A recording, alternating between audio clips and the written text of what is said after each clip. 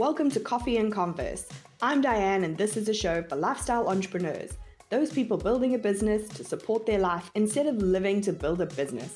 If this is you, stick around for strategies on doing business more efficiently, with more ease, and in a way that feels oh so good to you.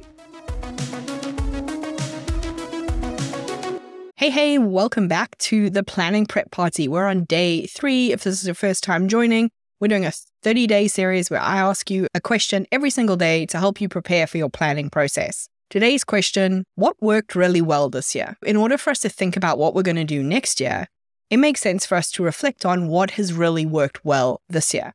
That might be a particular offer, it might be a particular client, it might be a particular system, it might be a particular launch, it might be a particular social media platform.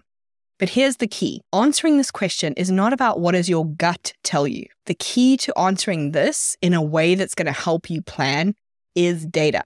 And the reason I'm asking this question so early in the series is because if you don't know or you don't have the data, now you have time to gather it. If you sat down to do your planning in a 2-hour increment someday in December and you didn't have the data to hand to answer this question, you would just have to wing it. Now you've got the time to gather any data that you need to figure out what worked well this year so that you can see what might be repeatable next year. And I'll chat to you tomorrow with another question. But if you've missed out on question 1 and 2 and you want to catch up, you can go to dianemayor.com/replay or click the link in the show notes to listen in. If you enjoyed this episode, don't forget to follow the podcast and leave us a review.